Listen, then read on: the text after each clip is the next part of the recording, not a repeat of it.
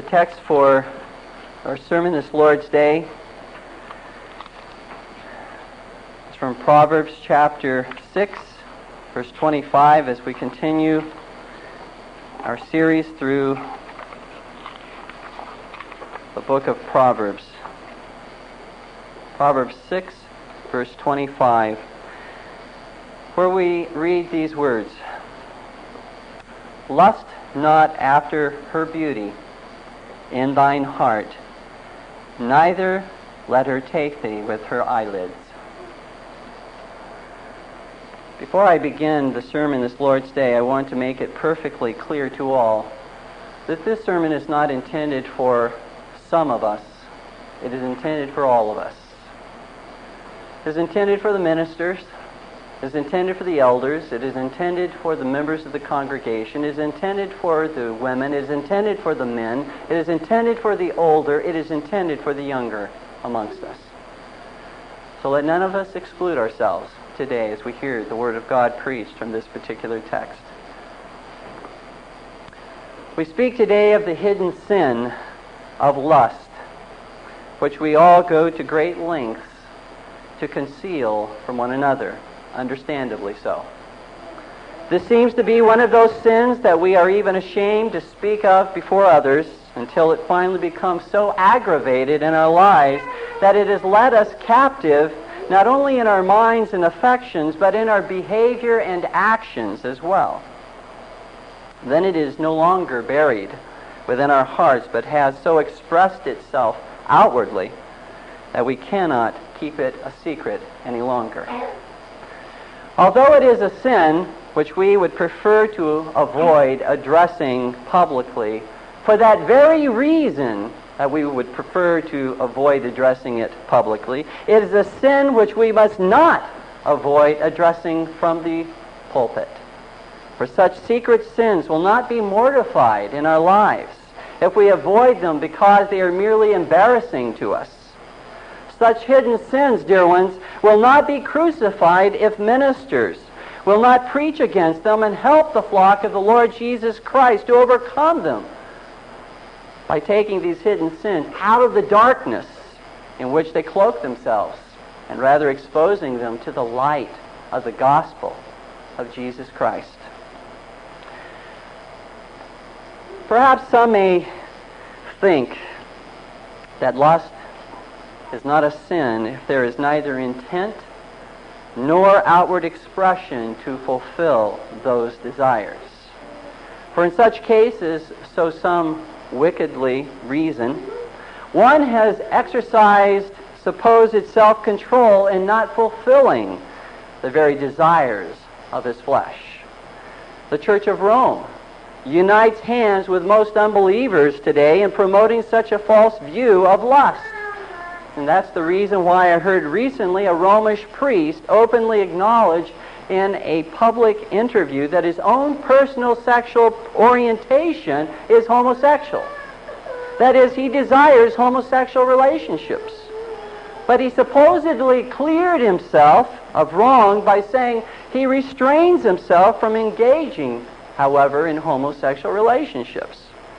Because he does not intend to do so, nor actually do so, it is not sin to merely desire to do so.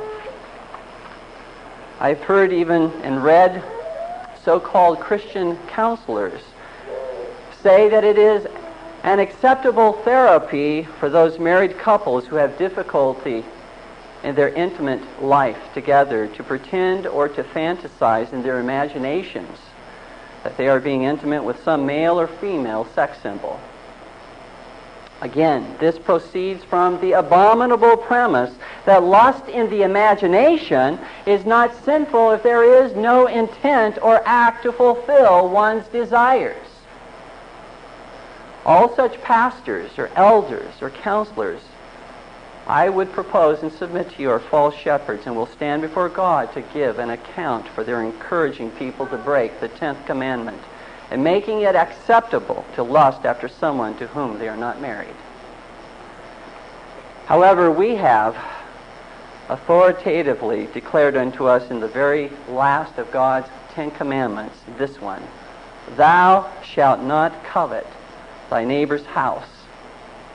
Thou shalt not covet thy neighbor's wife, or for that matter, thy neighbor's husband, nor his manservant, nor his maidservant, nor his ox, nor his ass, nor anything that is thy neighbor's.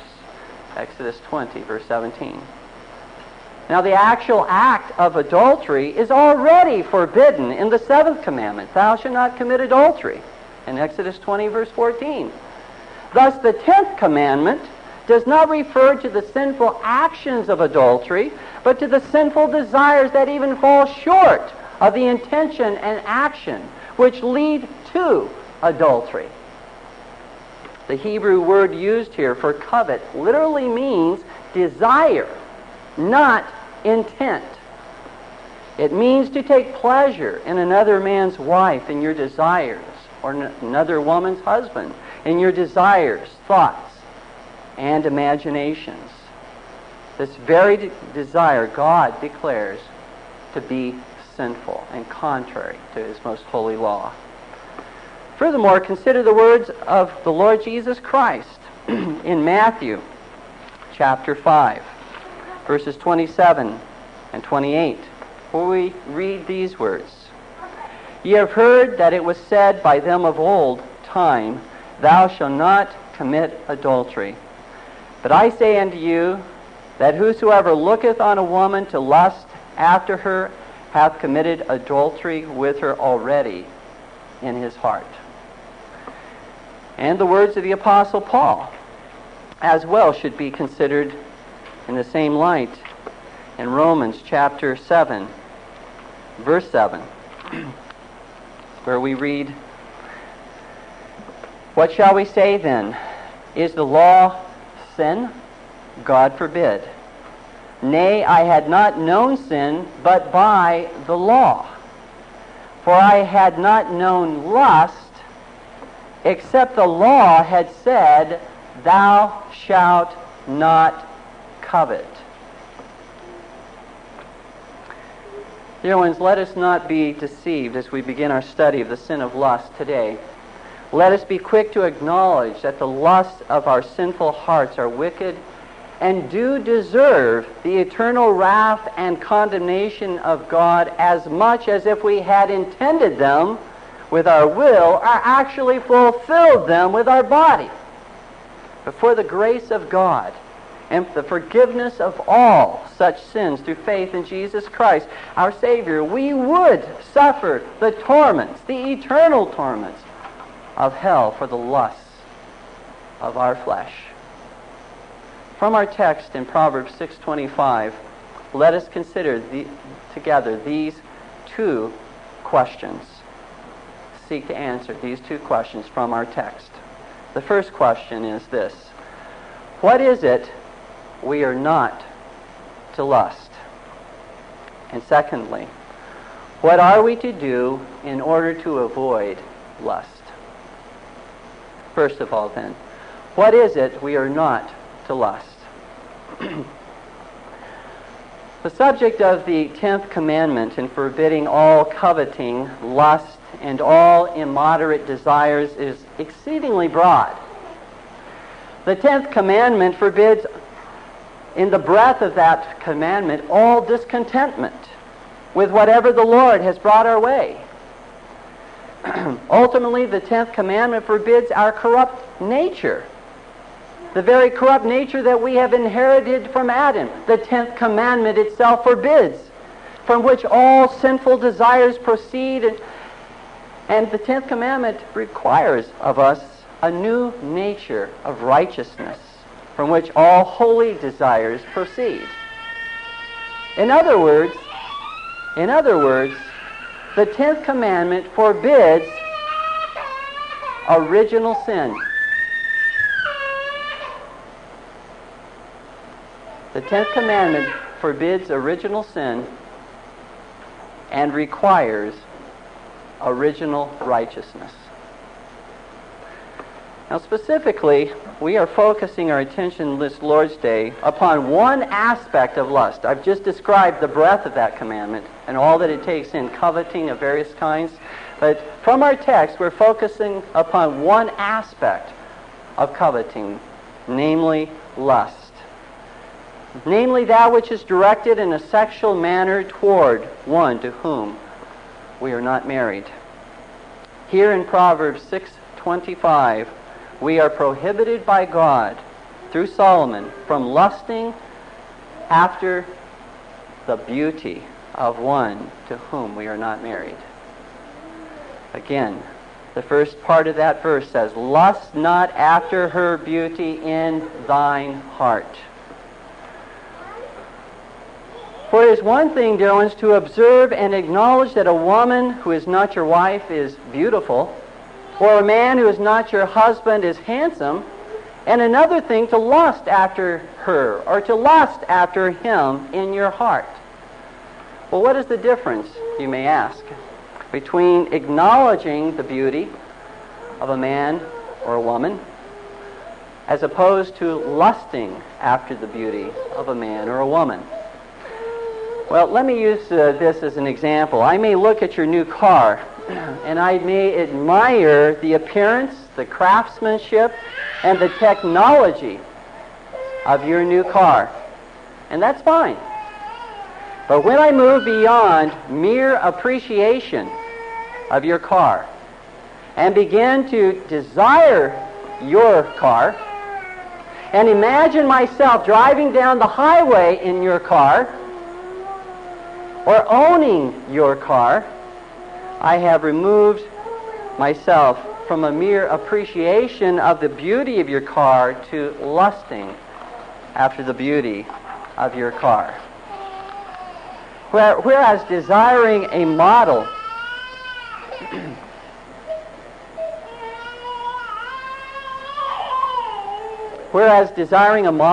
of car like yours may not be sinful, as long as the desire is not excessive and as long as I can wait in God's good time to purchase a car like yours. Desiring the very car that belongs to you to the point that I don't care how I get it, even unlawfully get it, my desires become a sinful lust for your car. The same is true with people. When we move beyond an acknowledgement of someone's beauty and begin to desire the wife or the husband of another, or someone who is not our husband or wife, because of his or her beauty, or our desires exceed that which is lawful, so that we begin to imagine ourselves in intimate situations with that person, which is only lawful with one spouse, we are likewise lusting after that person because of his or her beauty. This lust for the beauty of another to whom we are not married may be manifested toward those whom we personally know, with those whom we may be personally acquainted, or it may be directed toward those whom we do not know at all.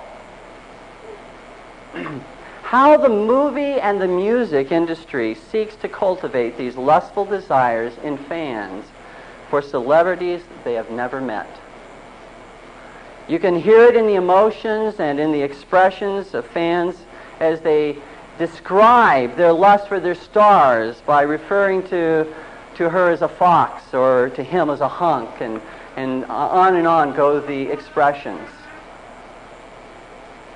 Lust for one to whom we are not married is viewed so often as being harmless by the world in which we live. Look, but do not touch, we are told. What that really means is lust, but do not touch. And that is contrary to the 10th commandment. Children and adults alike begin to lustfully fantasize a life with their favorite sex god or sex goddess. These are not innocent desires, dear ones, but flow from our own evil desires of the flesh. The temptations to promote lust within us come at us, and we all know, they come at us from many different directions. It is so important that we recognize, that we are alerted to, that we are aware of the various directions from which these lustful temptations come, if we would see significant victory over lust in our lives. From the revealing photos of women on magazines at the counters we check out of the store, to the nearly naked women in bathing suits on internet sports pages, from the explicit pornography in magazines that are usually placed behind the counter, and that one will find on videos and in certain movies, to the scantily clad men and women, even in the Sears catalog, from billboards along the highway, to the explicit sexual phone lines and sexual lyrics in lascivious songs. We can find various temptations continually bombarding us. And we don't even need those types of temptations for our mind to run wild. Once we have been exposed to these things, and again, even if we have never been exposed to those things, our corrupt nature can carry us away with desires to such an extent. But I think it's very important that we recognize where these temptations, in a more physical, visible way, come from. We'll say more about that in the second part, answering the second question. Dear ones, I would submit to you that none of us are invincible to these temptations, should we choose to flirt with them. We cannot play with fire without being burnt sooner or later. Consider what Proverbs 6, verse 27, just a couple verses after our text, says, in the same context. Can a man take fire in his bosom and his clothes not be burned? Can't play with the passion and the fire of lust and not be eventually burnt. How many ministers have been led into adulterous affairs and relationships because they did not take heed to the various temptations to lust in their lives, but rather entertained and toyed with those seemingly harmless, sinful desires? But dear ones, that is the very nature of lust. It begins with a seeming, controllable spark of sinful desire. Just a small spark. It so often grows into a mighty forest fire until it destroys countless lives by its uncontrollable flames of passion. How I have heard and read of ministers or salesmen who are professed to be Christians as well, who do much traveling from one city to the next, who are speaking in various cities, and whose work does carry them to various situations where they must spend nights away from home, nights in hotels and in motels. These men being ensnared by their lust while in the privacy of their hotel room with pornographic movies or magazines, or while stepping out to grab a bite to eat. They give in to their lust by visiting a strip joint. Dear ones, if David, a man after God's own heart, could fall into an adulterous affair due to lustful desires for Bathsheba, or Solomon, the wisest man upon the earth, could fall into lustful desires for women in multiplying wives and concubines to himself, then are we not all susceptible to falling in the same area? Every one of us? God warns us that we should never proudly say, "That could never happen to me." In 1 Corinthians chapter 10, God tells us very clearly, and he warns us, "Wherefore let him that thinketh he standeth take heed, lest he fall." Lest he fall. God, dear ones, is no respecter of persons.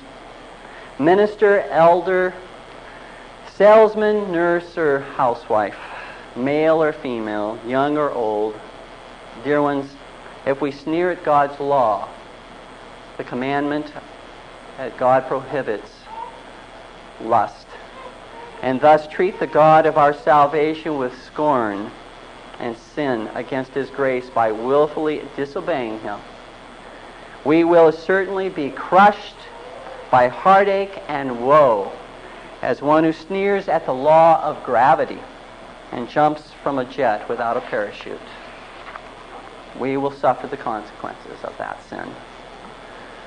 Whether our unabated lust issues forth in our behavior or not, it is polluting our thoughts, imaginations, and desires, and making us even unfit to think one pure thought. That one can become so consumed with these lustful desires that it's almost impossible to think a clean thought. Once those pornographic images that we have willingly looked upon become implanted in our memory bank, they will flash before our eyes almost without warning from out of nowhere. It is so easy, dear ones, to look at pornography, but it is nearly impossible to remove it from our memory. It is harder than trying to remove the scent of a skunk that has sprayed your clothing or your car. It continues to haunt even the repentant Christian who has indulged in pornography, even after he or she confesses it as sin and seeks the forgiveness of God. We may be free to sow seeds of wicked lust in our minds, but we are not free from reaping the lustful crop which we have sown. God will forgive, but so often we will not forget for a very long time. How often, dear ones, even Christians begin down the road of pornography thinking they will indulge themselves just this one time, and then they will be able easily to quit whenever they choose to quit. But the lustful appetite, dear ones, is not so easily quenched by feeding it just once. It wants more, and it wants more. It is never satisfied, dear ones, until it has destroyed our lives and our marriages. Consider what is said in Proverbs 27, verse 20. Hell and destruction are never full, so the eyes of man are never satisfied. Never satisfied. Until it has reduced us to poverty in every way, it will not be fully satisfied.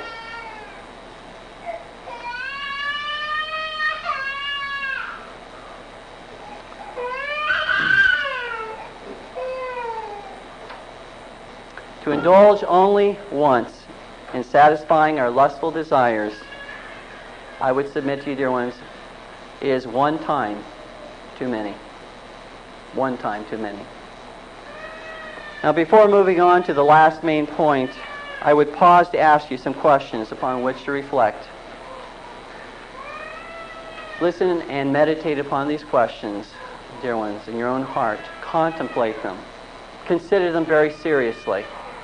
First of all, are you who are married faithful to your spouse in the way you look and think about other men and women? When you have a problem with your husband or wife in whatever area in your marriage, do you ever wish you could be with another man or with another woman? That is to violate the 10th commandment. It is to sin against God. It is to sin against your spouse. A second question. Are you who are unmarried being faithful to your future spouse, whomever he or she may be, in the way you look and think about men and women presently? Do you seek to treat those of the opposite gender as your brothers and as your sisters, or rather as lustful toys for your imaginations and desires? Thirdly, when you see an attractive man or woman, do you find yourself not only acknowledging their beauty, their good looks, but also indulging and gratifying the lusts of your flesh as well? Fourthly, do you seek to live a life of integrity, where you endeavor by God's grace to live the same life before your husband and wife as you do when you are alone? You remember last Lord's Day we spoke of living a life of integrity from Proverbs chapter 20, verse 7. That is, living a consistent life, not having a double standard, not living one way before your husband or wife or other people, members of the congregation, and living entirely different when you're all by yourself. What characterizes your life? Fifthly, do you not only know with your mind, but practice with your eyes and with your ears that God sees all and knows all that you do in private, and that nothing escapes His sight? Nothing escapes His sight. Does it really matter to you, dear ones, that the Lord Jesus Christ, who suffered to put away the sin of lust, sees and knows how you fulfill the lusts of your flesh in secret? Does it matter to you? Do you care at all? But Christ thinks, who sees it all and knows it all. Fifthly, do you practice a double standard in which you act as though it is okay to look, which we said is a code word for to lust, but not to touch? Is that your standard? It's okay to look but not to touch? Dear ones, we may all be very thankful to the Lord that He has restrained us, and that's to whom the credit and glory should go, not to ourselves. That He has restrained us from fulfilling the various sinful desires of our heart, so that we have not acted out what we have thought in our minds. All glory belongs to God for His restraining power. But that is no reason not to see those sinful desires to be sinful and equally deserving of the condemnation of God as are the actions themselves. And the last question that I would put to you before looking at the second main point is this: do you not only seek to avoid falling into temptations to lust, but are you as conscientious to avoid becoming a temptation or an occasion to lust by what you wear and by what you adorn yourself? For when what we wear, dear ones, draws attention to certain parts of our body that ought not to be exposed, that ought to be hidden, either by how tight they are worn and fit our bodies, or by actually exposing those parts that ought to be hidden, we have wittingly or unwittingly become a seducer to our brothers or to our sisters in Christ. I would also caution against going to the extreme that some have gone to in believing that modesty would require that every part of one's leg, every part of one's arm, every part of one's neck, or every part of one's hair ought to be covered. For if one was to be absolutely consistent with that view, one would also have to cover one's face, one's eyes, because in this very text it is the eyes, the eyelids, that Solomon says that the young man is not to take heed to. The eyes of the woman, her eyelids. And in such a case, to be absolutely consistent, women should then, if that is what is required, should cover their whole face. And not only women, but men as well, because women could just as well find something attractive and lust after something on a man's face, that every one of us ought to cover our faces and have a peephole that we can gaze through. So there are extremes to which we certainly can go, which I believe the law of God does not require us to go there, though. The second question is this: what are we to do in order to avoid lust?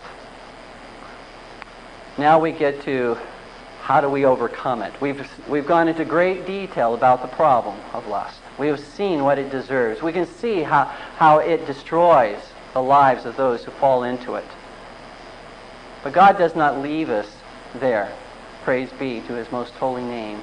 But He does give to us His grace. He does give to us His promises. He does give to us instruction as to how we can overcome these lustful desires in our lives.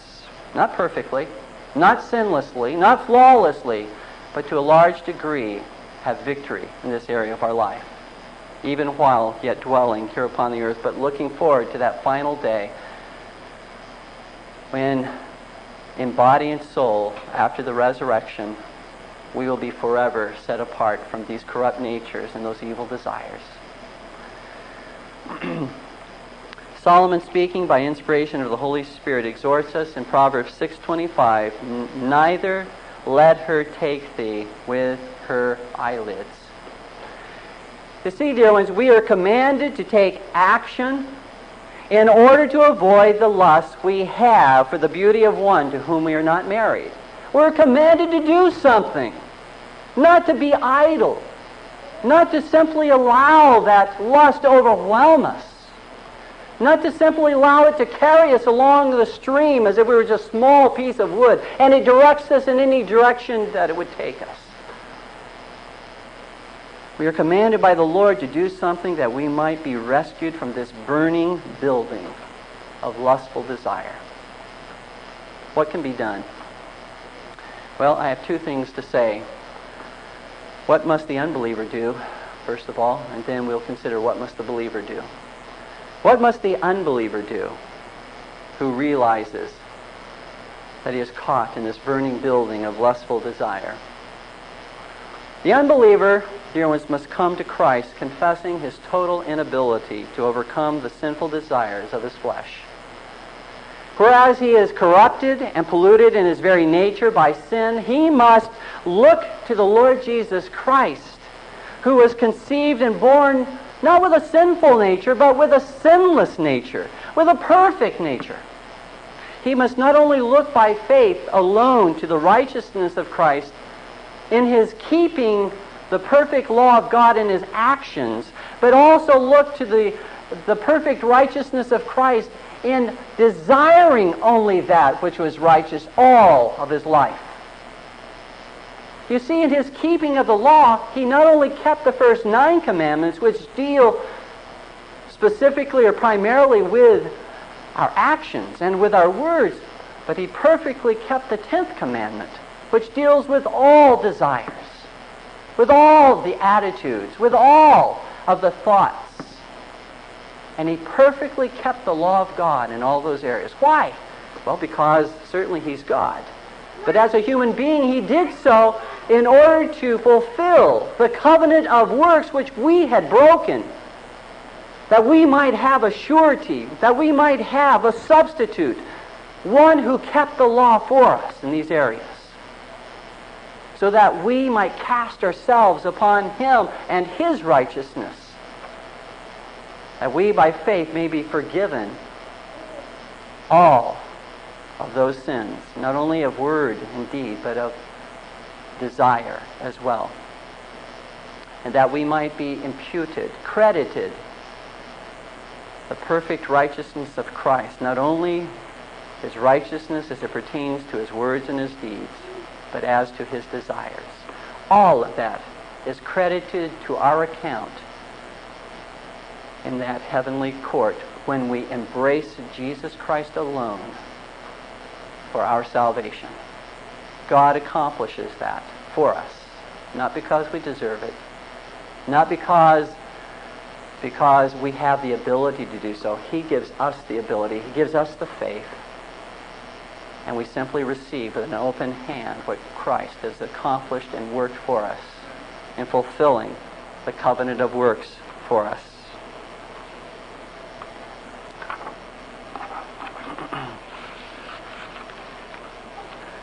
Dear ones, if such were not the case, as I've just described it, we could never, ever escape the just condemnation of God's law in this life. Because even after we have been regenerated, And a new principle of life has been implanted within us by God, by His sovereign grace, by His free grace. Our natures continue to be infected by corruption.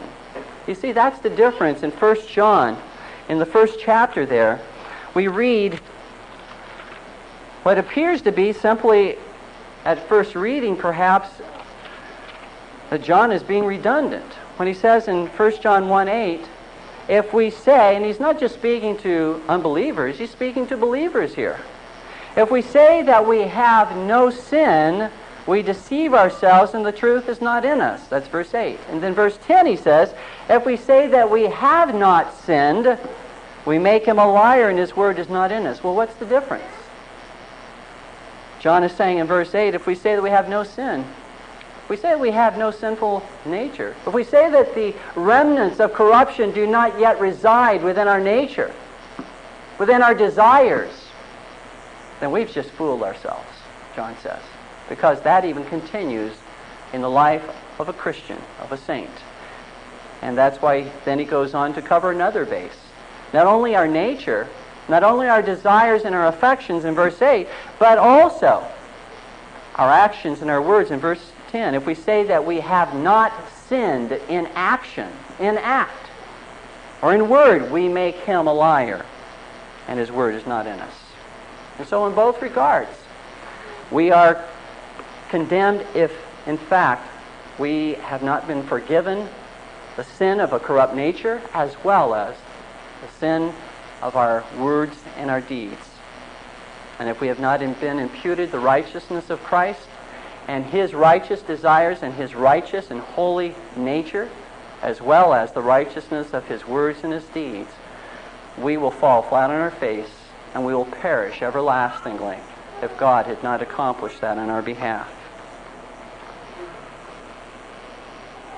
Dear ones, the unbeliever must, by God's grace, not look to any qualifications or righteousness or works or merits in himself, but must see himself completely unqualified, ungodly, and undeserving of the least blessing from God, and rather look to the Lord Jesus Christ alone, to His righteousness alone, to Christ's free offer of salvation alone as the sinner's only warrant, as the sinner's only qualification, as the sinner's only righteousness, as the sinner's only merit, as the sinner's only hope of eternal salvation. And that's why we have many invitations in the Scripture extended to those who have not come to Jesus Christ to embrace Him alone for eternal salvation, like the one we find in Isaiah chapter 55, verse 1, a universal invitation to all who hear. Ho, everyone that thirsteth, come ye to the waters. And he that hath no money, come ye, buy and eat. Yea, come, buy wine and milk without money and without price. It is freely offered. There's nothing that any of us can do but simply come. And when it says buy without money, that simply is referring to the exercise of our faith, which God gave us in our regeneration, exercising that faith in Jesus Christ. Not looking to ourselves, not seeing, am I regenerated? Therefore, I place faith in Jesus Christ, simply recognizing your need. Are you famishing? Are you starving spiritually? Jesus says, come to me and simply receive the table that is set. And I will give drink and I will give food that will nourish for all eternity. Well, what must the believer do in closing today? We've considered what the unbeliever must do. What must the believer do to overcome lustful desires? And I will give to you several things I believe very helpful that the believer must do. And I would first say that the believer must come to Jesus Christ as well. He must not come in order to be justified if he has already been justified, because justification is not something to be repeated. We are justified once and for all before God. But he must come to Christ as his righteousness, as his power, and as his sanctification. Without Christ, dear ones, as a Christian, we can do nothing upon our willpower. That's all that we're leaning upon. We'll find ourselves flat upon our face. The Lord Jesus did not die simply to secure our justification, dear ones, but also to secure our sanctification from sin as we gradually grow in the grace and the knowledge of Christ throughout this life. The power that raised up the Lord Jesus Christ from the dead is the same power that has secured for you, dear struggling Christian, today, that you might overcome those lusts of the flesh that so easily beset you. The holy nature and the holy affections which belong to Jesus Christ and which were imputed to you by faith at your justification are the blessings which the Holy Spirit applies now gradually to you throughout your entire life in your sanctification. You are therefore, dear ones, no matter how much you may be struggling as a Christian, dear ones, you are not dead in the water. You are not dead in the water. You are not deserted nor defeated. You are not a victim, but rather you are a victor through Jesus Christ, who loved you and gave himself for you. Beloved, by God's grace, you can significantly over time quench the evil desires of your lusts through Jesus Christ. This may have been the very sin, dear ones, of which Paul speaks that he himself struggled with in Romans chapter 7, verse 7 and following, where he specifically refers to the sin of lust, the sin of breaking the 10th commandment. And he talks about this sin that he has such a difficulty overcoming. He wills to overcome it, but the doing of it he can't seem to accomplish. But here is our hope, dear ones, in Romans chapter 7. As you read that section, here is our hope. In verse 24, he says, first of all, acknowledging his desperate situation as a believer, as a Christian, with the struggle of this particular sin. O wretched man that I am, who shall deliver me from the body of this death? You hear his cry, his desperate plea. But then, the next verse, I thank God through Jesus Christ our Lord. Victory is through Jesus Christ our Lord. And that's why we can begin with such a note of victory in chapter 8. There is therefore now no condemnation to those who are in Christ Jesus. Because of his work of righteousness on our behalf, there is no condemnation to us, though we struggle. And we must continue to struggle. We can't simply cave in. We can't simply allow ourselves to be overwhelmed and do nothing. But as we continue to war against the lusts of our flesh, leaning upon the Lord, we can cast ourselves upon Christ and his righteousness and know that there is no condemnation to us, no matter how hard we struggle. No condemnation to those who are in Christ Jesus. I would suggest to you the following practical steps to avoid lust in our lives as Christians. First of all, these first few I think would be fairly obvious. Call upon the Lord to help you, realizing that it is his power alone and not your own that can overcome the lust of the flesh. Call upon the Lord. Secondly, pray for Christ to give you a holy hatred for lust and all temptations that lead to lust. A holy hatred, that you despise those temptations and those sins to lust.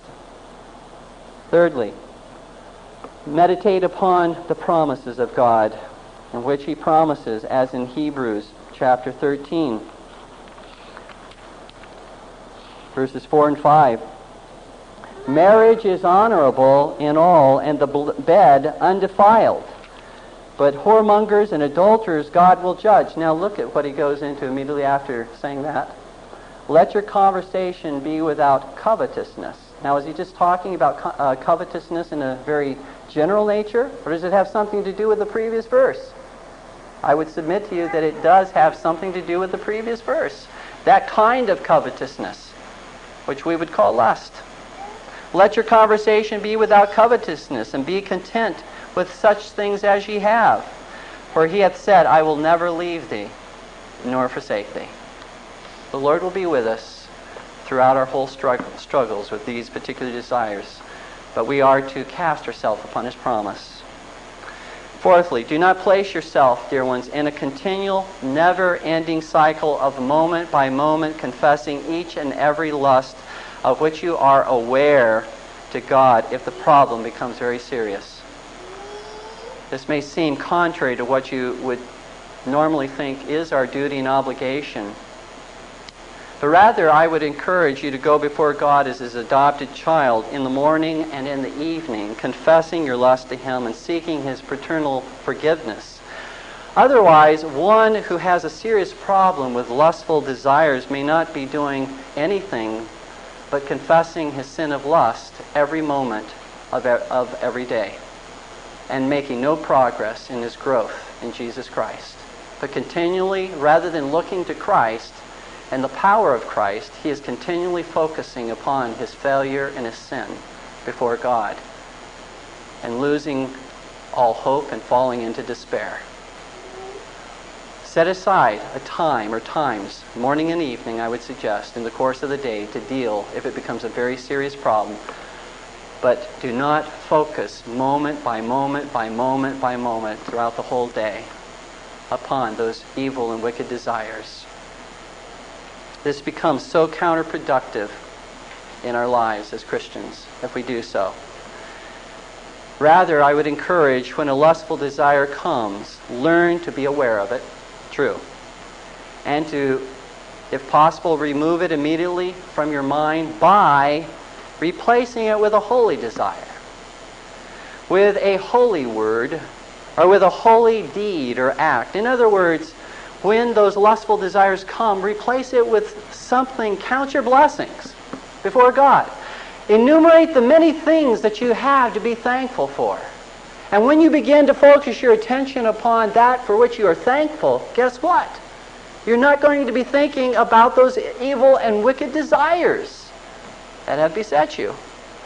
Or rather, begin to pray for the needs of those within the body of Christ. Pray for the ministry of the church. Do something. Don't be inactive or idle. Write a letter to encourage somebody. Pick up the phone and call them to encourage them as a brother or sister. And apply your mind to your study and to your calling and vocation, and be active in your work and get busy. Exercise, even your bodies, with great vigor. In other words, do something by God's grace.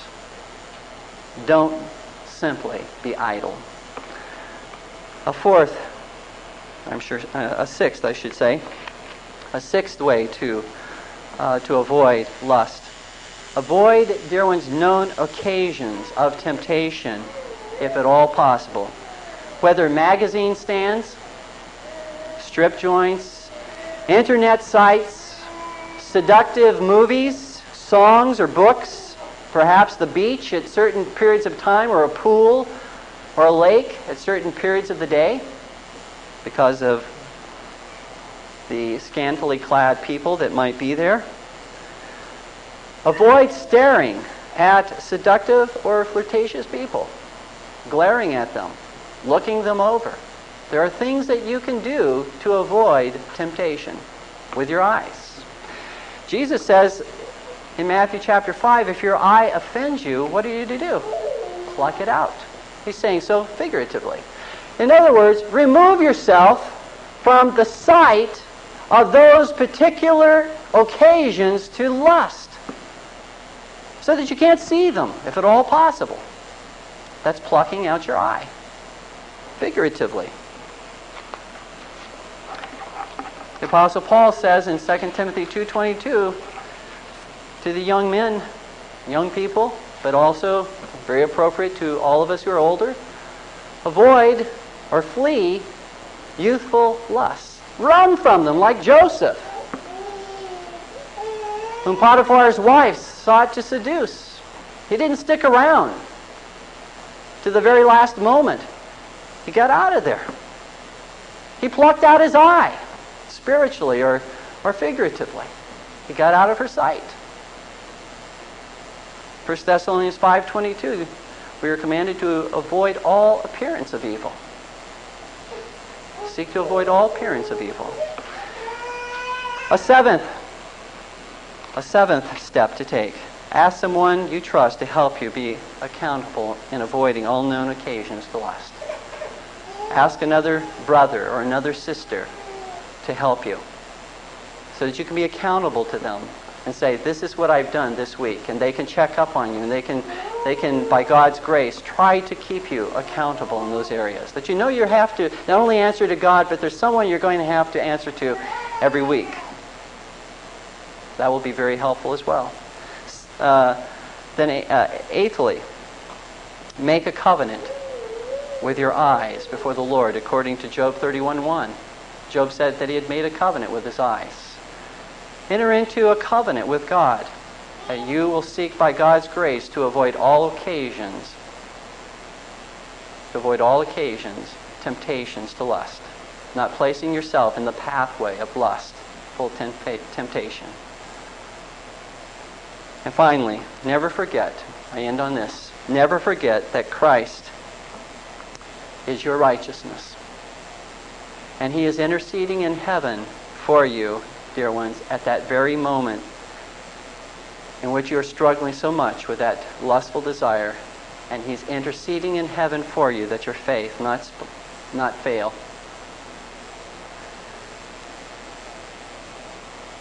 He intercedes for you if you have failed. He intercedes for you at all times, that you not be drawn away from Him, that you continue to be His dear child.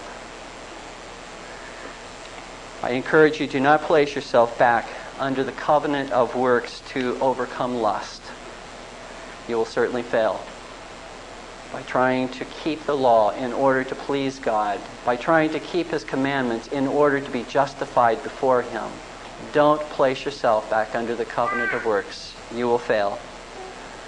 Look to Christ, who has already fulfilled for you all the demands of God's most holy and righteous law. Cast yourself upon Him and receive by faith the holy affections already purchased for you by Christ. You see, He's already purchased for us those holy desires. They're in an account for us, as it were, in heaven. And by faith, trusting in Christ and His righteousness, we withdraw what has been deposited into our account in heaven, those holy desires and affections, as we trust in Him. Your faith in Jesus Christ, dear ones, according to God's Word, shall not overcome the world, but has already, in Christ, your faith has already overcome the world, has already overcome the sinful lusts of the flesh, because Jesus has overcome the sinful lusts of the flesh. There's our victory. Please stand with me in prayer.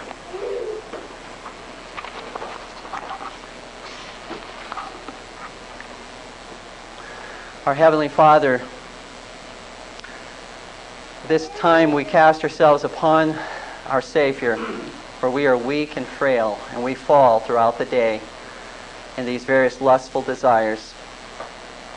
All of us are but human beings who have a corrupt nature, even though we have already had implanted within us those holy principles which are growing and bringing about conformity to Jesus Christ. But nevertheless, we have the remnants of that corruption yet in our lives.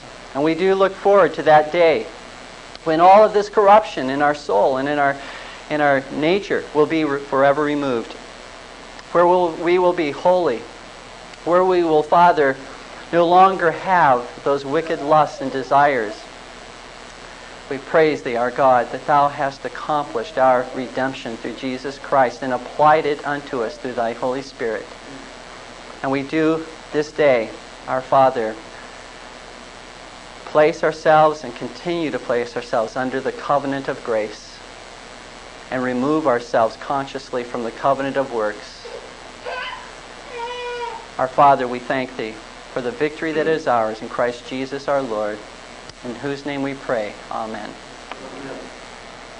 Still Waters Revival Books is now located at PuritanDownloads.com.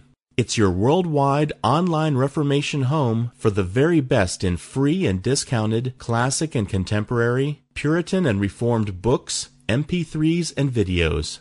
For much more information on the Puritans and Reformers, including the best free and discounted classic and contemporary books, MP3s, digital downloads, and videos, please visit Still Waters Revival Books at PuritanDownloads.com. Still Waters Revival Books also publishes the Puritan Hard Drive, the most powerful and practical Christian study tool ever produced. All thanks and glory be to the mercy, grace, and love of the Lord Jesus Christ for this remarkable and wonderful new Christian study tool. The Puritan Hard Drive contains over 12,500 of the best Reformation books, MP3s, and videos ever gathered onto one portable Christian study tool. An extraordinary collection of Puritan, Protestant, Calvinistic, Presbyterian, Covenanter, and Reformed Baptist resources. It's fully upgradable and it's small enough to fit in your pocket. The Puritan Hard Drive combines an embedded database containing many millions of records with the most amazing and extraordinary custom Christian search and research software ever created. The Puritan Hard Drive has been produced to assist you in the fascinating and exhilarating spiritual, intellectual, familial, ecclesiastical, and societal adventure that is living the Christian life. It has been specifically designed so that you might more faithfully know, serve, and love the Lord Jesus Christ, as well as to help you to do all you can to bring glory to His great name. If you want to love God with all your heart, soul, strength, and mind, then the Puritan Hard Drive is for you. Visit PuritanDownloads.com today for much more information on the Puritan Hard Drive and to take advantage of all the free and discounted Reformation and Puritan books, MP3s, and videos that we offer at Still Waters Revival Books.